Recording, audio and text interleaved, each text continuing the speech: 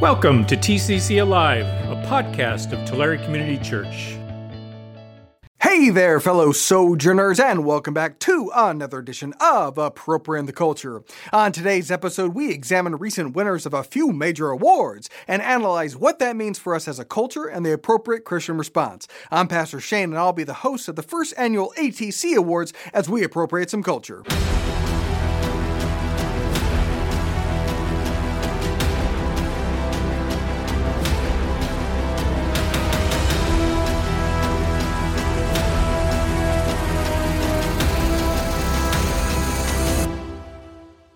So recently, there have been a couple of awards that have been handed out that I think signify something about the state of our culture. Olympic skier Eileen Gu, who betrayed her country to ski for China, not only took home gold for the oppressive communist regime, but also claimed the coveted ESPY Award for Breakthrough Athlete of the Year. And the ESPY goes to Eileen Gu!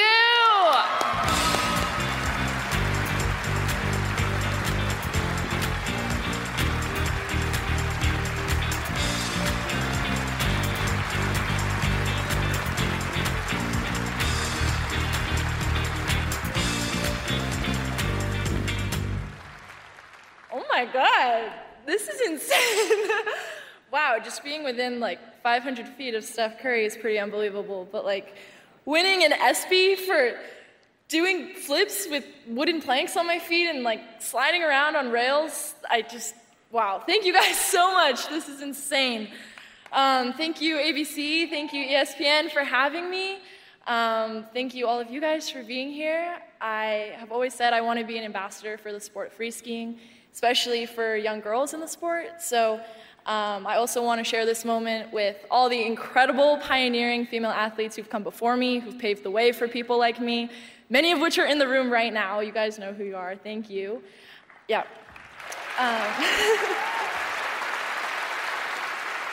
And also to the young girls who are going to come after me and who are going to be the change makers and who are going to push it one more step further closer to equality. So shout out to you guys. Is that American equality or Chinese equality?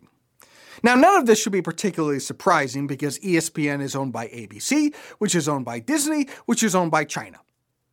And if you rearrange the letters in ESPY, you get Spy-E for Eileen. Coincidence? Yes. But I think it says something that while we used to hang traitors, we now give them awards. This is like giving Benedict Arnold the Presidential Medal of Freedom. And speaking of the Presidential Medal of Freedom, professional whiner and occasional soccer player Megan Rapinoe was just recently bestowed our nation's highest civilian award. This, even despite the fact that civilian Megan Rapinoe actively despises our nation.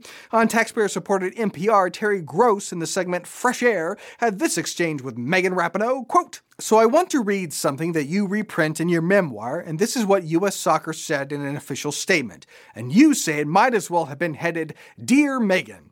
So the statement was, representing your country is a privilege and honor for any player or coach that is associated with U.S. Soccer's national team.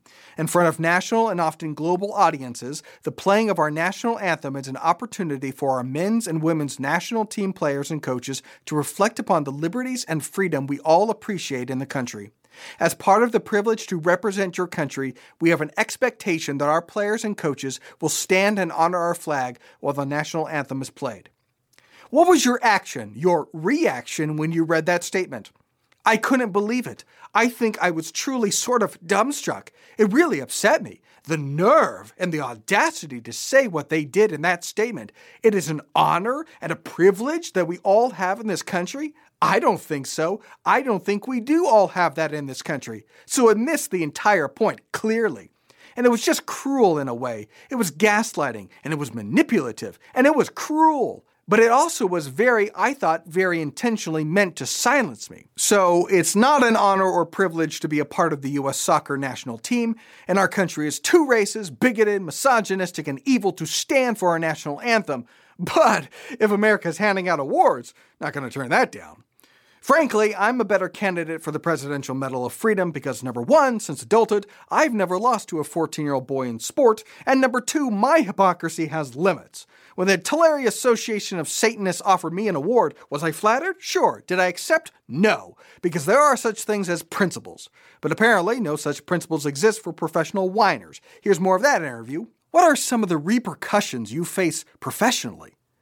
There's sort of gray repercussions, I'll say. Gray, hard to see clearly, not quite defined. Like most persecution, it's sort of a vibe. Just ask the Uyghurs or the Christians in China, right? You. But she continues, in terms of sponsorships, I didn't lose any sponsorships, which I think is great. Obviously, Nike's a big sponsor of mine. They have been very supportive. But I certainly didn't get any new sponsorships, and I certainly didn't get any new opportunities, sort of, in the short term. So the repercussions were that you didn't lose sponsors, but you didn't get new ones in the short term, which means in the long term, you did. So literally nothing happened to you. What do you want, a medal? I've suffered more repercussions for unpopular opinions. OG followers of ATC will realize that I lost sponsors, mostly because I got tired of the bid, but still. Now, maybe I'm being too harsh on Megan. After all, she is a self-proclaimed champion of women and women's sports. And by women, I mean men. Speaking in support of men and women's sports, she said, I would also encourage everyone out there who is afraid someone's going to have an unfair advantage over their kid to really take a step back and think, what are we actually talking about here? We're talking about people's lives. I'm sorry, your kid's high school volleyball team just isn't that important. It's not more important than any one kid's life. Now that is quite a statement because, I don't know, if I had dedicated my entire life to a sport, if I was the standard of female excellence in that sport, and I was thoroughly beaten by 14-year-old boys, not men, boys, I might be a little more sensitive to the whole competitive advantage thing. Because here's the thing, Megan, if the FC Dallas Under-15 squad had all identified as female, you would have never made the U.S. soccer team, and everything that you have earned or accomplished would be taken from you. But I'm sure if it saves just one life, you would have gladly given it all up. So, Megan, I'm going to kill myself unless you give away all of your money. Are you really going to let me kill myself? Think of my children, Megan. And don't tell me that I don't have to kill myself just because I'm not getting what I want. That's ridiculous. And speaking of ridiculous, trans swimmer Lia Thomas has been nominated for an NCAA Woman of the Year award, which is all the more impressive because Lia Thomas is, in fact, not a woman. Now, you could say, who really cares? All of these awards are silly, and that is true. But there is an old adage, that which gets rewarded gets repeated. In that sense, the Olympic medals earned by you and Rapinoe are less relevant to the culture than the ESPYs or the Medal of Freedom, because the former is rewarding athletic excellence, but the latter is rewarding ideology. And that which gets rewarded gets repeated. These awards are the promulgation of ideology, and that does matter. Now, all awards are psychological manipulation, which is why nearly every single field hands out awards, from Oscars to Emmy to Grammy to Nobel Prize to J.D. Power to Salesman of the Year to Employee of the Month. You can motivate employees, you can shape ideology, and you can curate culture simply by handing out awards, because that which gets rewarded gets repeated. If certain subject matter wins Oscars, more films will tackle it. If certain findings get published in science journals, other studies will be sure to corroborate it. If one worldview is more likely to win a Peace Prize, you'll see that worldview adopted. If a kind of post gets likes and shares on social media, that dopamine reward will be followed with similar posts. You can be led and manipulated by awards. So how do we combat this?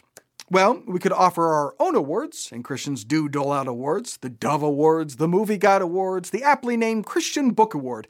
And no, my books have never won. The Bible wins every year, which is not fair. It shouldn't even be eligible, but every year there's a new publication of it. But joking aside, I'm not convinced that awards and subcultures are particularly effective, and if anything, might be harmful in that it doesn't influence the culture and it conditions Christians in the wrong way. Christians ought to be encouraged, psychologically encouraged even, not to seek the praises of man. Awards seem to do the opposite. John says in his gospel, "Yet at the same time, many, even among the leaders, believed in him. But because of the Pharisees, they would not openly acknowledge their faith for fear they would be put out of the synagogue. For they loved human praise more than praise from God." And Jesus is constantly calling out the people who are doing their religious works in front of others in order to be praised.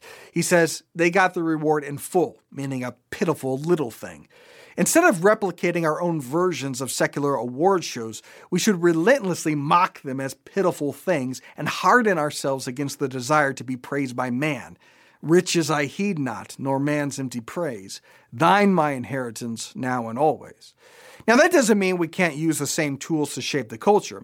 But rather than create subculture awards, we should be asking ourselves, why aren't Christians in a position to influence who gets nominated for ESPYs or Grammys or Emmys or Oscars or Nobel Prizes? If we want to influence those spheres, we should find ways to be in those spheres. Well, that's it for today. As a reminder, ATC is getting its own platform by the end of August.